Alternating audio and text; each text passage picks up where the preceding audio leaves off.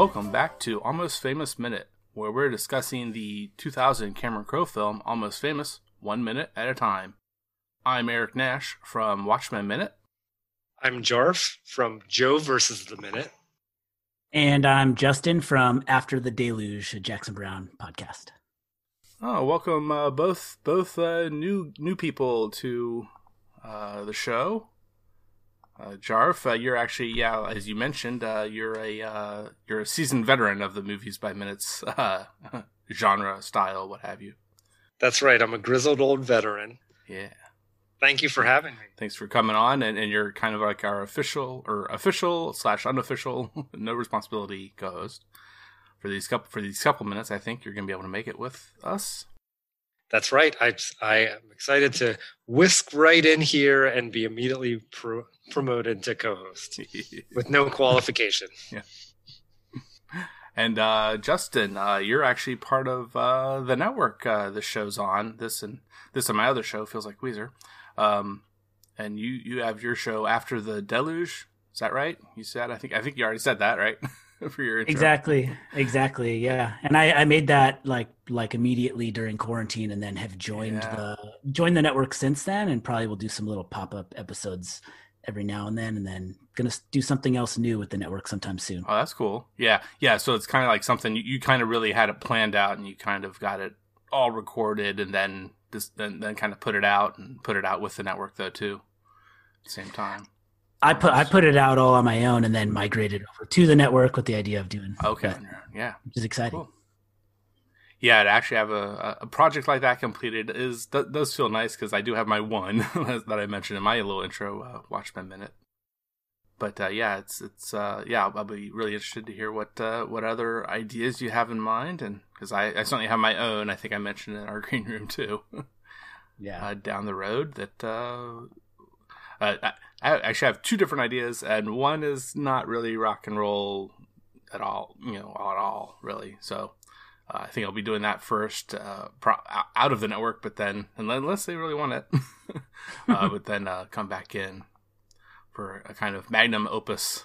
And who knows what I do after that? I have no idea if I might quit after that, or only do what some people in our Movies by Minutes community do, which is they do one or two, and then they just do a lot of guesting all around inside the community. That's what I'm doing right now. Yeah. That's my life right now. Wow, it's great. I really appreciate you coming on. And coming on for minute 76 here, and it starts with finishing a song on stage, very quickly actually, and the band backstage, and ends with Dennis talking about roots. It's a brand new character in this movie as we go 76 minutes into, and we finally get. So like I was saying, it's the last 2 seconds of this little snippet of a concert that they're playing, and then it immediately cuts into the backstage room. People, the band and groupies, band-aids, what have you, William, and probably some roadies too, I'd imagine, and certainly Dick. Dick is definitely an important part of this scene overall, that we get the first couple minutes with you guys. I like going into this minute, you get like those 2 seconds of that last song, and I identify as not really a Fever Dog fan, but a big fan of Stillwater in general. And I like I think that the song that precedes it is like a combo montage of other songs. Oh, yeah. It's kind of, and I enjoy that montage, especially upon rewatching. It's like, this is a cool band. I like this band. So the question that jumped out to me after that little snippet of music we get, as they're moving into the backstage area. And I only know this because being a great host and providing all this useful information to us as guests, or I guess I'm technically the co-host, whatever. You sent the script. Yeah. And there is a very faint line that I never caught. Yeah, right. All the times that I've watched this movie, but I saw it in the script, and once I saw it in writing, now I can hear it. but someone, and it's credited to unknown. You can't see who's saying it, so it's sort of either off camera or one of the roadies or something. But they ask, "Did you see that chick's shirt in front of Russell?" Yeah, so someone that same person possibly, and it could be even a different person, but it's probably it could be like in response, but it's like, did you see that chick's shirt in front of Russell? Fuck. And I must have wound back through the minute 1,000 times trying to figure out what are they talking about, and into previous minutes too. Yeah, like I watched the whole concert a bunch of times. Mm-hmm. Do you have any idea what they were referring to? No, yeah. I mean, yeah, it's such an offhand comment that is, like you say, I mean, it's so missable upon just normal watching that, I mean, I didn't, I mean, if you say you went back, I didn't go back. I'm a full forward ahead kind of person. Like it's every now and then, like I think it might have been just last minute or two ago, where I said, oh, well, and this references minute something I did look up real quick. I looked it up, minute 27 or something, but actually going and looking and rewatching older minutes, I haven't been doing that. Extremely rarely, if I have. I just don't know why they would probably like dub that line in. Or maybe someone just said it and they kind of caught it recording. Yeah, happy accident. But if they didn't, normally they would have set that up where you like kind of the camera focuses on someone's shirt, and to set that up. But I don't know, it was very peculiar. So I mean, I imagine like it was like a shirt with like a racy comment or just really low cut or something like that. I think something the movie does a good job of is, and it's part of the reason it's it's an easy movie to go back to, is like there are a lot of little things like that might seem throwaway, but they add some kind of texture. Like when Dick mentions like, okay, the rumors are true, yada yada yada. You're like, it like gives such a sense of like a band on the rise, kind of even before they. There's a sense that's the reason like you see this movie, it goes from a kid doing a story to the cover of Rolling Stone. It's like you're watching them build up a ton.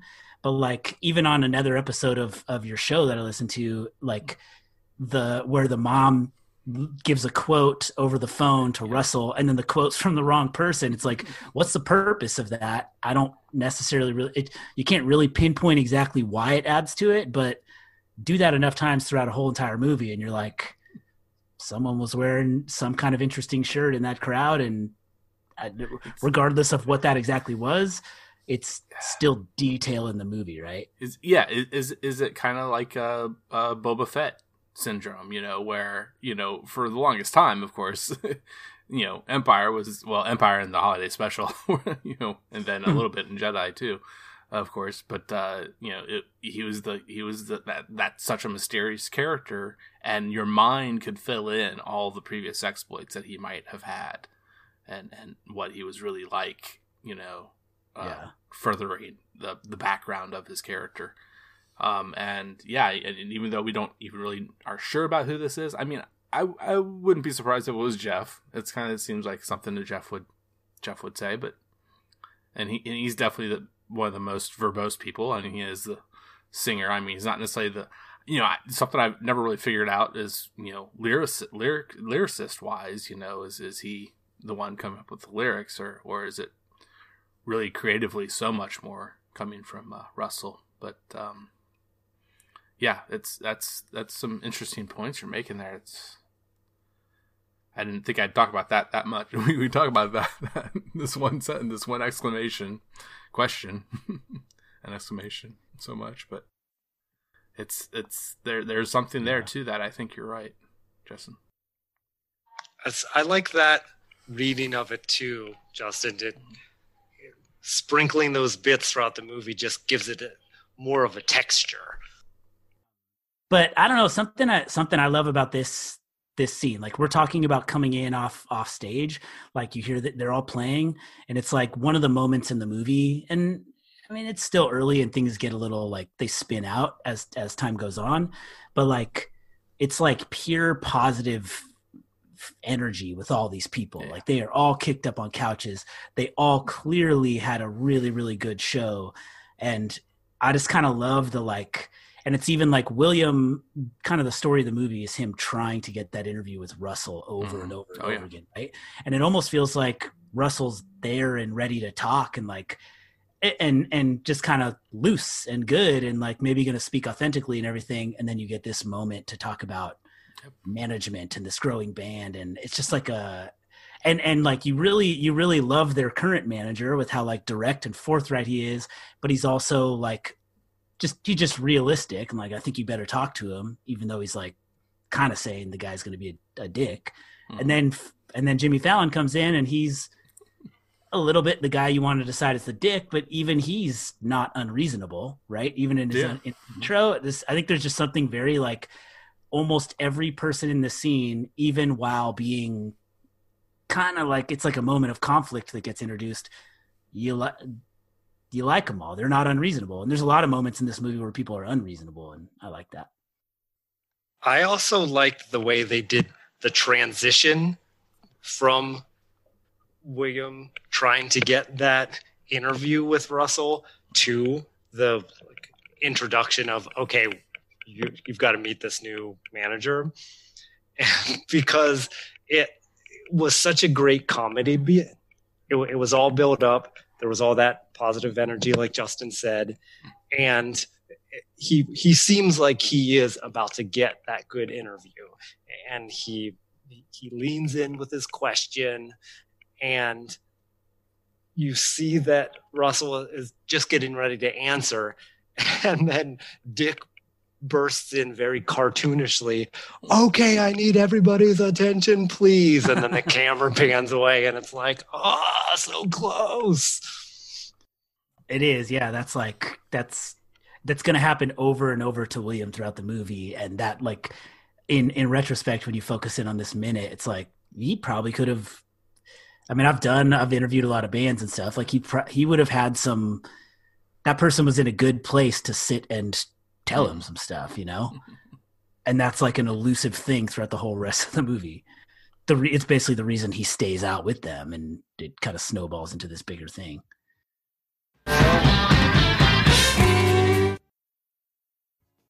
Rolling down Highway 41. So one of the things he says is, so since they're not going to do the interview now, to your point about how this snowballs and continues on. So Russell says to him, okay, we can just pick this up and we'll do the interview in Maryland, if I'm remembering correctly. Yeah, Maryland. Now, what I couldn't remember is where they are right now in minute 76. So it's like, how big of a trip is he signing on for when he agrees to that? Do you happen to, like, where was the concert? It could be Cleveland. Anywhere after that, could it be somewhere? I'm not figuring anything after that they would have moved that it indicated that they moved on to. But I mean, just this is fine. It's fine to talk about things ahead and behind too. But they're talking about Maryland, yet there's nothing Maryland in the future as far as I can think of at this point either. So they certainly want to highlight certain things like Cleveland, like when they get there, especially, I mean, it's all about the hotel there is the big thing for that. Mm-hmm. Greenville is definitely important because it's like the middle of nowhere, to kind of idea. And that's where the deflowering happens. There's important reasons for them to, indicate, with the text on screen where they are sometimes, or maybe they indicate sometimes, with a mention of the city they're in, such as Greenville too. But it's hard to say. It's hard to say, but I would have to go with Cleveland because I just don't think there's been any other indication. Honestly, there's probably, if you're a band out in continuous motion like this band is, like probably there's almost like a detail you get about just being in like perpetual touring and all that stuff running together in not having something, not being able to pinpoint that and never actually ending up in Maryland in the movie, but just like, hey, it's one of the places you pass through. It never gets its moment, but I think it's pretty cool. You know, you listing all of those places that they've gone to like that, it reminds me of this idea that I want to put out into the universe in the hope that it will manifest. So, because I searched for it and I couldn't find it, and if it did exist, I would absolutely want to buy it. An illustrated map of Almost Famous. Yeah. Right? Following along their tour, and then pop-up illustrations of some of the key moments. I'm a Golden God, Tiny Dancer. Just picture it. Any artists out there? Honestly, get into Adobe Illustrator and animate that thing and get it like on a targeted ad by like December 10th, and you'll move a bunch of those for Christmas. I'm pretty sure. Yep. I'd buy it. Yeah, well, and I mean, gosh, the other thing to do, I think, where I almost thought you were going for a moment, was the T-shirt that lists all the tour spots. That has to exist, right? Yeah, and corresponding dates as to the best that people could figure out. Right. Is that the same T-shirt as the blurred out rest of the band, or is that a separate T-shirt scene? Oh yeah. I love the blurred out band T-shirt thing. Yeah, and that's one I haven't done yet, but I definitely have it in mind to do at some point. But I've done like at least two, if not 3 or 4 others so far. Some different ideas, all at tpublic.com/user/luckymustard. You can find those. Nice. But yeah, I mean, if we can go back real quick, there is the glance. I mean, we don't need to go through the whole paragraph essentially of what Dick his thing here, introducing this other guy, possibly replacing him, what have you. But just looks back and forth between the band members as he's going over this with these couple different ideas. I think that he's talking about, when he says, I know you've all heard of Dennis Hope. I know you've all heard of him. He's got all the big bands, and just looks that mainly Russell and Jeff are looking back at between each other during those, what Dick saying that stuff. It's just, I just wonder, Dick says, I know you've all heard of him, and of course that's something he could know. Of course, he could have been in conversations or been overhearing conversations, unfortunately, too. Where certainly the name was mentioned and how big and great, possibly, or infamous or what have you, this guy might be. Yeah, I think those guys get it, that like this is a big guy, and like whether they're basically in the position of like, we know our band's on the ascent, and we also just played a sweet show and we feel really good about it. Like you're kind of in a driver's seat of like they, like Russell says, send him in, no problem. And then Jeff says, we'll send him out on a rail. It's like, they know it's like an indication that they're kind of kicking ass, but also like, you're our guy, Dick, right? Yeah, well, and that's definitely, I think, something that, right. So Jeff saying what he says there, what you just said, we'll send him out on a rail, get rid of him.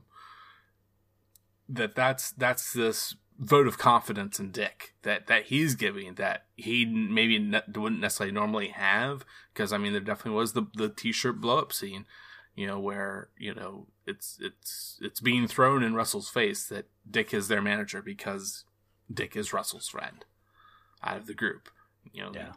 They're the two that go back really possibly seemingly maybe further than Russell with any of the other 3 members of the band. Yeah.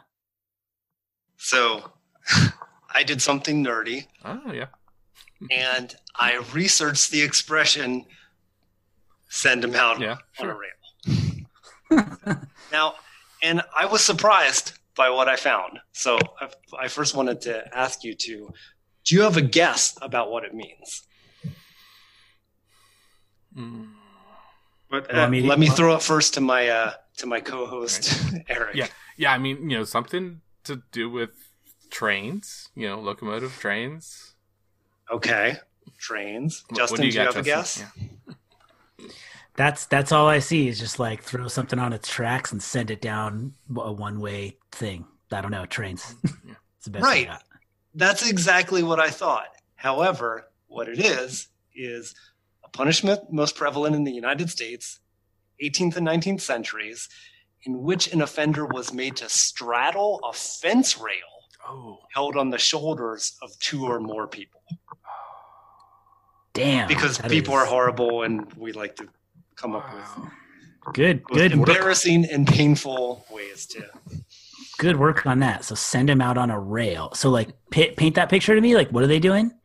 So yeah, it's two or more. So just say it's like two people. They're holding the ends of a fence rail, and then the offender that they're sending out of town has to straddle it. So, painful. Yeah. Damn. That is a lot more of a punishment. That's not just like a slide out of here, buddy. That's like like a little more of an FU. Yeah, exactly. Although does he know what that means? Has he Googled it? Maybe he's just heard it. Yeah, because he doesn't say it. He doesn't say like, yeah, go ahead, send him in. We'll send him out on a rail. Yeah. He's got it. It's very loose. Yeah, his feet are all kicked up. He's like, man, I just turned so many people on tonight. Right. Yeah. And he's just given that consistent Jason Lee stoner skater vibe that he brings to every performance. I just love like, I don't know, Dick. Like, I know that there's like Dick allegiances maybe slightly to Russell, but he just strikes me as a extremely fair and on the level person. And I think what you learn a little now and much more in the next minute is that like that alone, once you get into like the politics of some like big band touring arenas and stuff like that, doesn't mean he knows everything. It doesn't mean like there are things that he doesn't know, but I don't know. I feel like his intentions are pure, and I like Dick. And the one other thing I'd want to mention before we get away from Dick and go on to good old Mr. Dennis Hope, that he, with his saying, "Girls, I need 5 minutes with the band alone." I always also think about William, and like, okay, so he's staying. He's not considered. This is one time he's not considered a girl, or one of the girls that that Dick is referring to. That's funny. That's a good point. Yeah, totally fine for this child to stay because he's a guy, but no. Well, and it's also that he's a reporter, and he's going to hear this, behind the scenes stuff. Which, I mean, that's the point of him being on the tour with them. But every now and then, I mean, similar to the band members in the rooms with their groupies / band-aids, that's something that he's kept out of, and this would be another thing similar to that, where it can be a very personal thing. And I mean, maybe we don't really see, going into the next minute, we don't see the full outcome until it happens another minute later. We have some intercut scenes, and then we see kind of really what the outcome of this is. But there's something that must have happened here and during that point is when maybe they would say, okay, William, let us just the four band members and Dick, or just even Dick, asking him to leave as well. Possibly could have happened, and we just won't know that. But if that's all we got until we actually see this Dennis Hope guy come in, and it is played by Jimmy Fallon. Very much more well known today than he was then. Although, I mean, it was, SNL. He was doing SNL at this time. I'm awfully positive. I should probably bring that up just to make sure. Unless you guys looked into that as well. I'd be like, yeah, you should look it up, but I thought so too. While you're looking it up, let me tell you the rabbit hole that I went down when I researched whether or not the character he's playing was a real life manager. Right, yeah. Because of course there are real people. There are actors portraying real people in this movie. Oh, yeah. And since they give this big build-up, like, oh, of course you've heard of him. Mm-hmm. He's got all the big bands. I thought, Dennis Hope, Jimmy Fallon's character, probably a real person. There is a real person, Dennis Hope. Yeah. Right. It sounds like maybe you found this little tidbit too. Not a rock manager. Right. But I guess he is a rock manager in a way because he has owned the moon since 1980 when he realized a loophole in international law allowed him to stake claim to the entire moon and sell off parcels. Yeah, I saw that he was real estate. I didn't get that far though. Yeah, but yeah, that's wonderful. That's amazing. I definitely had the little brain cell fire off my head. Like, I wonder if this guy's real. But the idea that he's a dude selling off parcels on the moon, that's pretty good. Okay, so for Jimmy Fallon, that the other dentist is doing that. Yeah. Okay, so for Jimmy Fallon, Wikipedia, Saturday Night Live years, early seasons 98 to 2000, later years 2001, 2004. For some reason they want to divide it up by this movie coming out, I guess. Pre Almost Famous years, post Almost Famous years on SNL. But yeah, I mean, and it even has a movie career of 2004, 2008, and then of course back to television, 2009 until now. Late Night and Tonight Show. So now the bigger things that I looked up Jimmy Fallon for is I got to this one article that's just the 15th anniversary and Cameron Crowe posting on Twitter or Instagram or something, Twitter I think, a picture of Jimmy in a scene that actually is later to be seen deleted wise. I don't think there's a little part of it in the movie still. I think maybe with tents outside, and that goes into the scene with Penny and William. They go off in New York City when we get there. But and it's just a little back and forth. Not a whole lot to that.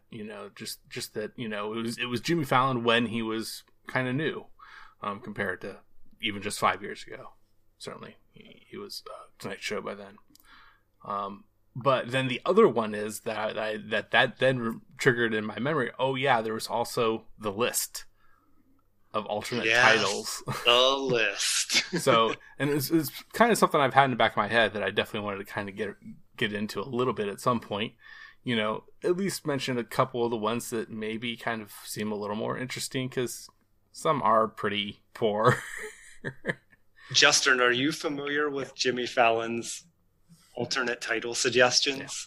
Alternate titles to the movie? Yeah. Yes. Well, because this movie is has had such a issue with the title for it, because the longer director's cut by about 40 or so minutes longer is called Untitled, because that's what Cameron Crowe wanted the movie to be called originally, but the studio just would not have it. For kind of obvious reasons, because it is actually hard to find at points. If you're not putting in enough other words too, because it's also subtitled like the bootleg cut, even though it's totally legit and everything. I've heard about the Untitled, but I have not heard Jimmy Fallon's list of suggested. Yeah. Here in where we're recording, Zoom, I'll put it in chat real quick. You can follow that article to see the list as well. Wait, before you do, I have an idea for a game. Let's play, since Justin hasn't seen it yet. Let's Yeah. play Two Truths and a Lie. Yeah. And we're going to ask you to guess which one is not on Jimmy Fallon's suggestions for titles for Almost Famous. Are you ready? So should I click this link in the thing, or just watch for stuff in the chat? No, I'm just gonna say them. Okay. Okay. Make it more fun for the listeners that way. Okay, so two truths and a lie. I'm with the band. Gather no moss. Mona Lisas and Mad Hatters. I'm going to say the one that's a lie and that is not a title is Gather No Moss. I'm going to say that hopefully. Nope, that was one of them. Mona Lisas and Mad Hatters. Let's do it one more time, so you can get some more of the really bizarre ones. Give them. Doing It Too, the Neil Preston story. The volleyball incident. Some reshoots required. No More Airplanes. I'm going to say the lie is the volleyball incident. No, that was one of the real ones. Wow. Yeah. Okay, you can share when did Jimmy Fallon do this?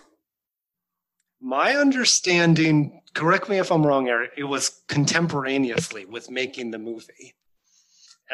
But then Cameron Crowe shared it on Twitter like a couple years ago. Like he dug out the original handwritten list. It's really something to see.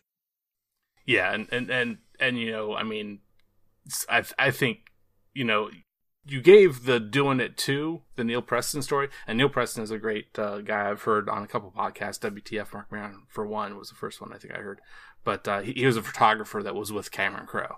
So it was actually kind of, for at least a couple, if not more, you know, of these amalgamated, what became an amalgamated story for this movie.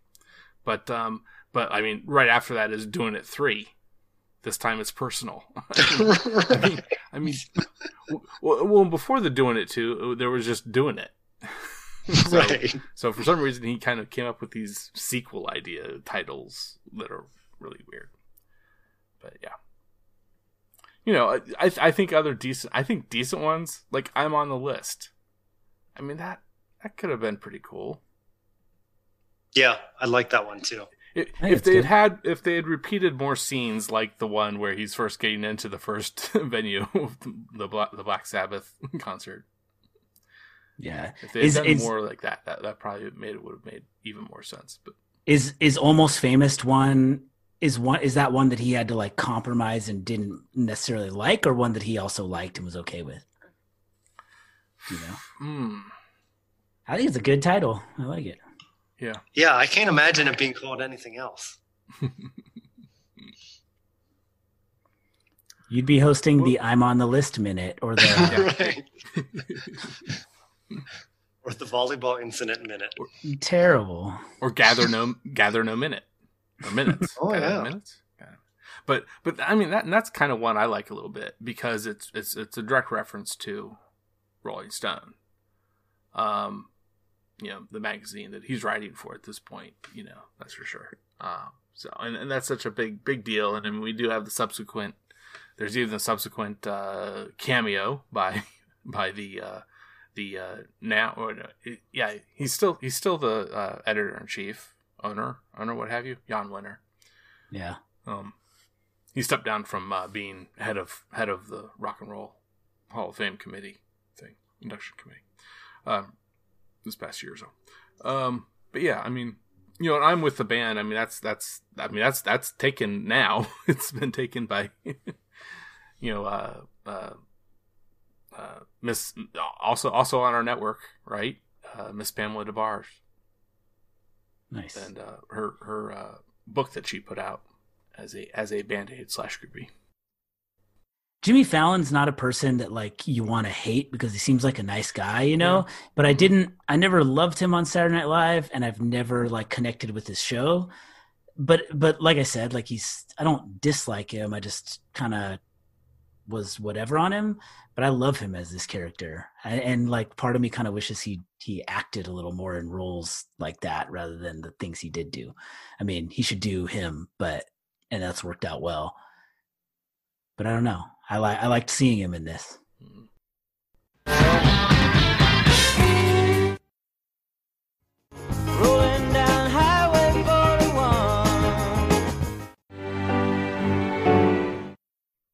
41. Well, one of the first things they say, I mean, there's this very odd. I think it's meant to be odd. This high back and forth, and Russell then continues. You know, we've already got a manager. He's been with us from the beginning, and you know, that right away from Russell. I mean, I think again, it's kind of, you know, I don't know if saving face is quite the right word, but it's, you know, something. It's at least something of a put on for Dick's benefit. You know, but they have to be, and they have to be open, I guess, in a sense. To you know, we certainly hear more next minute about these reasons that they give for not wanting to do what Dennis suggests. But I mean, Dennis then, you know, he's coming in and saying respectfully, and you know, I believe in bands holding on to their roots. Yeah. Okay. Now I've mentioned to you guys, and I think I did forget to tell you that I would probably be doing this. But I mentioned about the longer director's cut. So the scenes that were deleted from that to get what we have here, I have been going over a little bit. You know, generally reading out the dialogue that's said for the shots that are significant, at least. Wait, do we get one in this minute? Oh, you get some. Nice. Some. This is one of my favorite features on your podcast.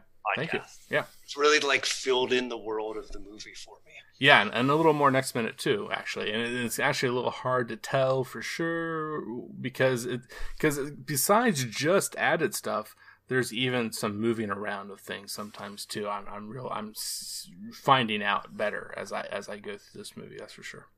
But so, you know, so apparently your manager here needs a manager. That certainly kind of changes around a little bit. But what is added is Dennis saying, I will tell you the truth. I may enrage some and enthrall others. I don't give a fuck. So he's bringing it to Front Street there with the F-bomb.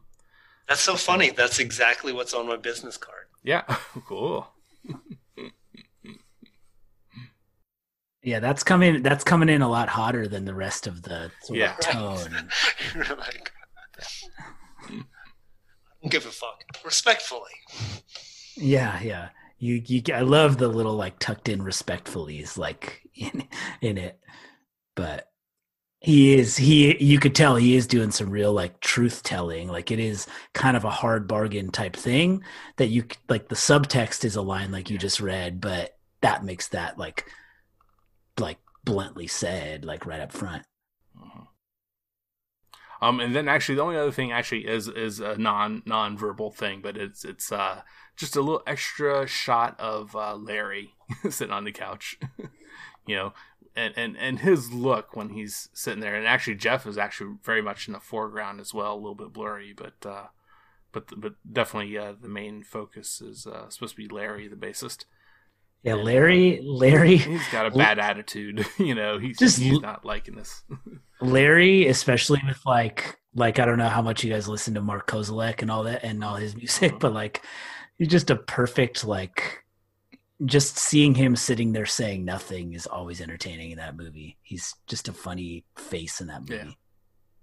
Yeah, I don't know that I've listened to any Sun Kill Moon, and I should get around to that. But I was introduced to Red House Painters and their cover of "I Am a Rock," when I was in college, and that's just been a huge favorite cover for the longest time.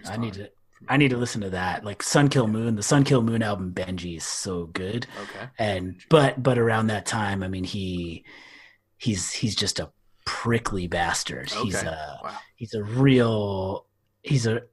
And I say this as a person who came to Mark Kozelek really late. Like I didn't listen to Red House Painters, and but like around that time, like the war on drugs got pretty big, and so around the time that album Benji came out, which is really good, the war on drugs put out I can't remember their really good album from like 4 years ago, and there was like I'm gonna say some R-rated words in a second, but oh sure, that they were playing a festival, and War on Drugs was playing like over the hill at a different stage on this festival, and he's like, who's that band over there? Like you could hear the band bleeding onto his like quiet solo musician stage, and he said the next song I write is going to be called War on Drugs Suck My Cock.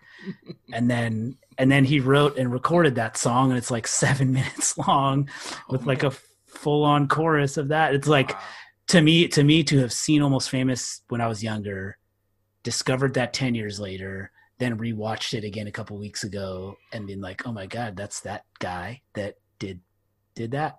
It's just he's kind of you could tell he's kind of a genius, but maybe a real bastard. And then we get cut off when Dennis is saying your manna, and he's not talking about bread or some kind of food, what have you. Nice. I think we need to, unless you guys have any more notes that you want to discuss. Anything else? No, I think I like it. I think it's good. I think it's definitely flies right into that next minute. Yeah, we'll definitely pick up. So I am good for this minute. I have more to say about Dennis Hope and his pitch when he gets into it, but that's really more in the next minute. Yeah. So Jarf, with your being our co-host, I kind of asked you to do this first. Do the ranking of the 4 bands that are most commonly believed to make up the band Stillwater. And just for a little, in case we have any new listeners for some crazy reason, Allman Brothers, Eagles, Led Zeppelin, and Lynyrd Skynyrd is what you'll have to choose from. And just let us know right off the bat, are you going to go favorite to least or vice versa? So I'm going to go favorite to least. And favorite was easy. Allman Brothers. Those sweet harmonies. Now, when I got to 2 and 3, that was a little bit tougher. Because Zeppelin, I appreciate they have a lot of cachet. Mm-hmm. But if I'm just going off of, if I'm flipping around the radio stations and it's the Eagles or Zeppelin, which one am I going to definitely stay and listen to the song? It'll be the Eagles. So I did Allman Brothers, Eagles, Zeppelin next, and then Skinner's just last. Do you have a particular dislike for Skynyrd, or are they just still high, but they're just not of these 4? They're the last. I mean, they can be fun, and then they're kind of trash too. It's it's like county fair music. Yeah. The one fun personal note that I have about Zeppelin is legendary Phillies second baseman Chase Utley used Kashmir as his walk-up music. Mm-hmm. Yeah. Chase was on the 2008 World Series team. So anytime I hear that song, I get that old feeling like something legendary is going to happen. Okay, I thought you were going to say you think about baseball.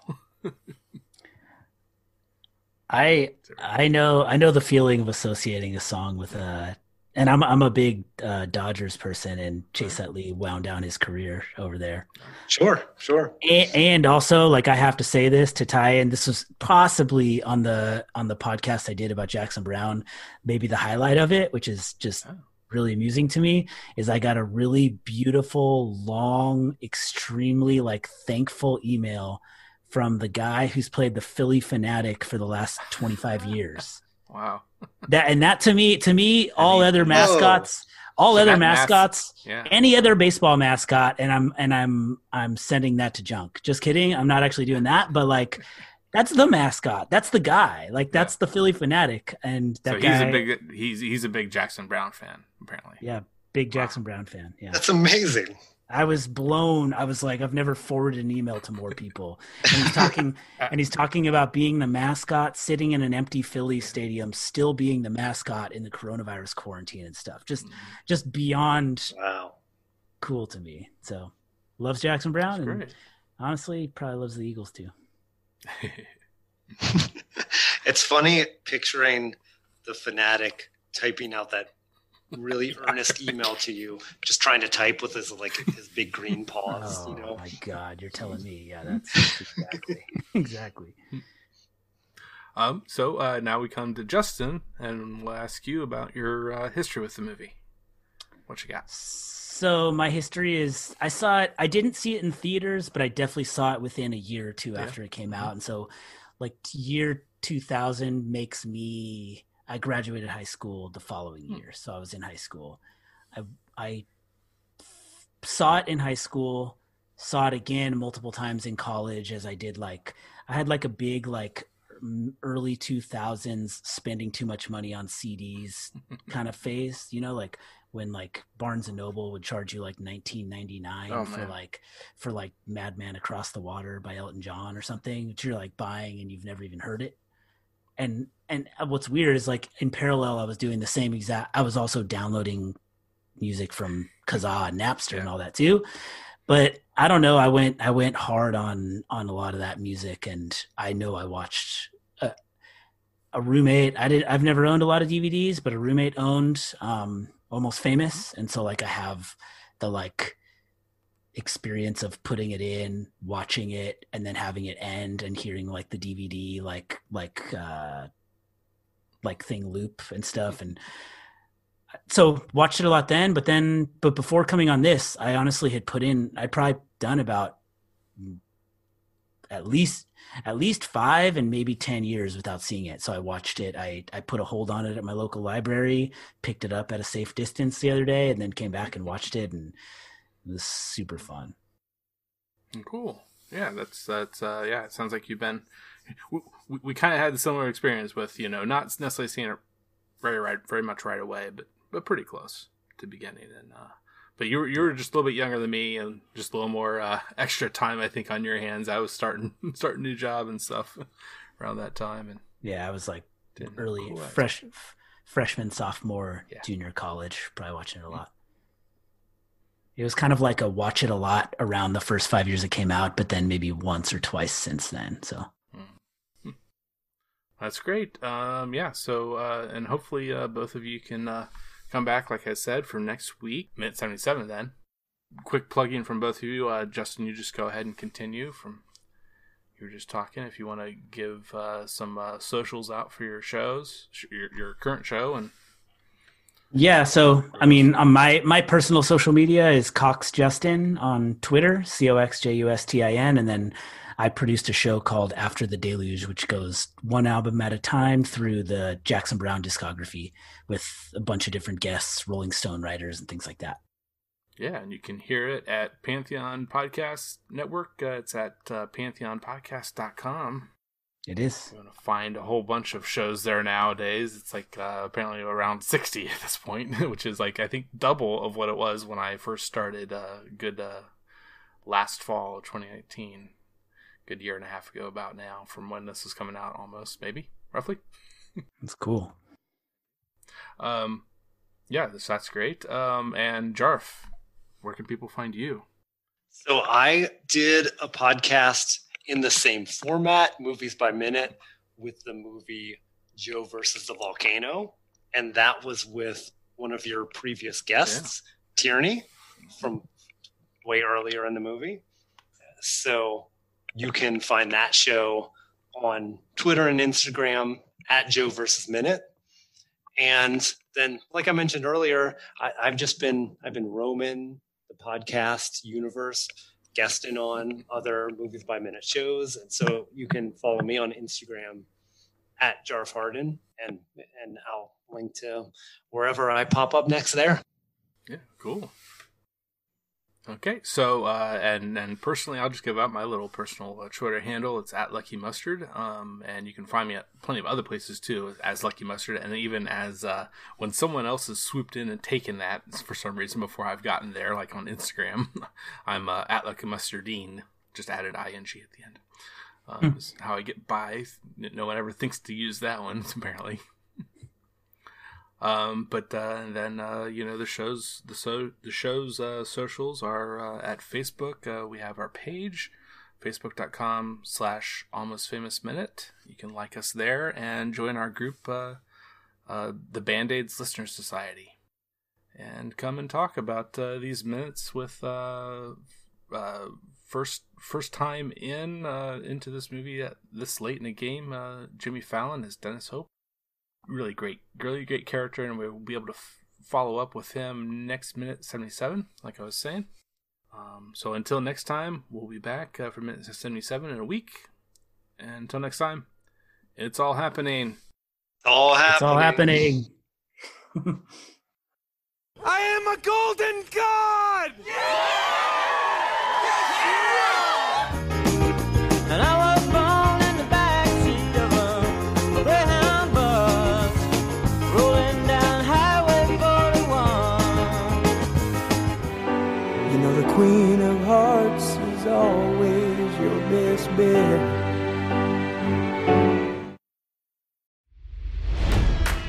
It's NFL draft season, and that means it's time to start thinking about fantasy football.